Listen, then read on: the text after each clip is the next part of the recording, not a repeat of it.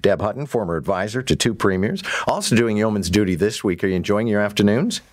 I really am enjoying it. And actually, coincidentally, John, we had Mayor John Tory on talking about the issue you and I are going to talk about, and he's going to talk about with you later this morning. Good stuff. Okay, well, let's dig into it. And John Tory effectively sounding the alarm yesterday, saying that the city is short of money. If Queen's Park and Ottawa don't pony up the difference, then he's either going to have to raise taxes or cut services. I don't know where you stand on this, but I think a lot of people would say, okay, fine, raise taxes or cut services. Yeah, I actually think that this is not a normal year. As I'm sure the mayor will lay out for the listeners, as he did yesterday, these are costs that the city is facing that are as a direct result of what we've been through in the last 2.5 years. So more people in shelters, transit is still not taking in the revenue it used to because people are not going downtown 5 days a week and paying to ride the TTC.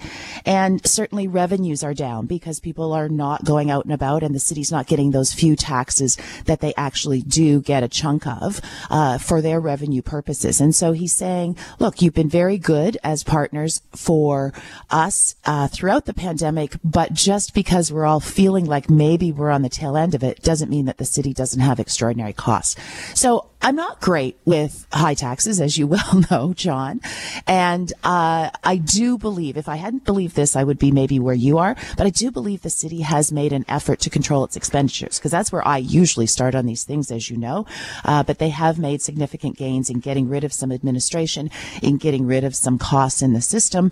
So I do think that the province and the feds should try to help the city because they can't run a deficit. That being said, I think the feds are not looking very favorably on it. And as we all know, there's only one taxpayer, so something is going to have to give here. Meanwhile, I know you have in the past been big on cross-border shopping. Are you planning on going to a cross-border drugstore? Well, certainly if I'm in the States, I'm going to buy Tylenol and bring it back for myself and from ever of my friends who need it. I don't see myself stockpiling massive amounts. Only one of my children are still in that age range where you need children's Tylenol, but 100%. I mean, anybody, especially who has young children, you know, those 2-3-year-old kids who get sick so easily, who get ear infections so easily, I think I'd do anything I have to get some medication for them. I have to wonder if in some communities people are starting to say, okay, I got a full bottle of kids' Tylenol here, and I may need some of it if my kid does get sick, but I'm prepared to share for those in need. Because, there's all this unused drug supply sitting in people's personal chests, and then there are, people going to drugstores and finding the shelves empty. So it is happening. I belong to a number of Facebook groups in our neighborhood, and largely parent groups and school groups. And people are saying, hey, my 2-year-old's got this, my 3-year-old's got this. Can we snag just even 4 Tylenol to get us through till we can see our pediatrician, or to get us through the weekend, or whatever the case may be? And people are saying, I've got it. Come pick it up. So absolutely happening organically. All right. See, Facebook being used for good instead of evil. And 100%. Cats flushing toilets. So evidence yesterday of some meetings and phone calls, and Justin Trudeau ruled out meeting with convoy protesters. Do you think that was the right decision? 100% with the Prime Minister on this one. You don't meet with people who are holding you hostage. You absolutely don't, because all it does is encourage the behavior. So absolutely, if you want to meet with them, you say, listen, end the protest, end the whatever, and I will meet with you. But you never meet as a way to make sure that the protest ends. It's got to happen first. Yeah, I'm with you on this one, because I know that people have sort of invested in these people, sort of the same importance as like the Boston Tea Party or something like that. But frankly, just because you roll a truck up and stop traffic and shut down a mall does not entitle you to a one-on-one with the Prime Minister. I don't care what the action is and whether it's entirely right or entirely wrong. As a leader, you can't do that. As I said, it just encourages people to use those tactics going forward, and that creates complete mayhem.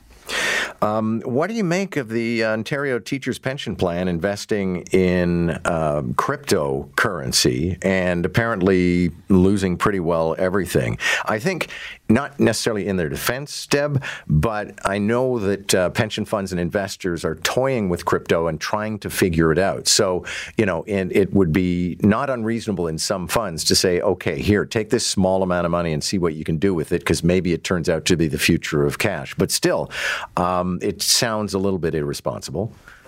Well, that's actually the exact word that I thought of. But that being said, this is a huge pension. That's a topic for a different day. But the teacher's pension plan is massive here in Ontario in terms of an investor. They obviously were prudent in the amount of money that to your point, they thought they would see what happens. So it sounds like even though it crashed, they haven't had a huge impact. It hasn't had a huge impact on the pension itself and on the fund. So I wouldn't do it, but that's partly, John, because I don't still understand crypto. I firmly admit it. I don't get it, and I have tried to understand it. Yeah. Well, isn't it Warren Buffett who always said, don't invest in anything you don't understand? So I'm fine. And I don't think I'm missing out on anything, frankly, because crypto has been crashing for the last 6 months.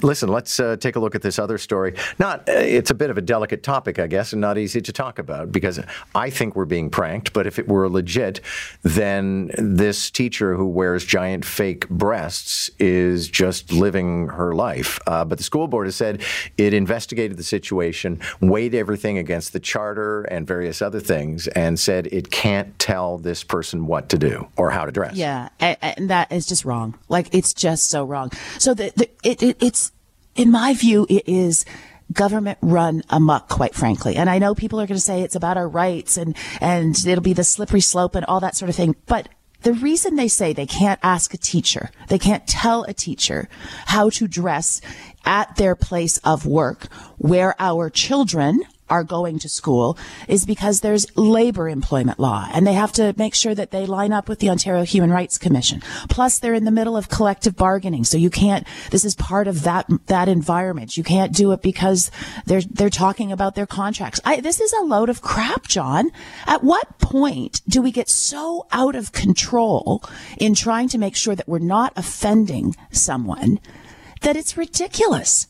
Like, surely to goodness, there is a standard of how you dress in your place of employment that doesn't offend somebody's rights. What about everybody else's rights to not be distracted, to be able to go to a learning environment that makes children feel comfortable? My God, this is ridiculous. And one last story. I was teasing everybody about this. There is a woman in Markham who renovated her home after it burned down, and she made a lot of very significant changes to it. Then she got a notice from the city that she hadn't respected its heritage.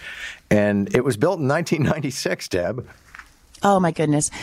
At its best, this is a ridiculous notion that something in 1996 is a heritage property.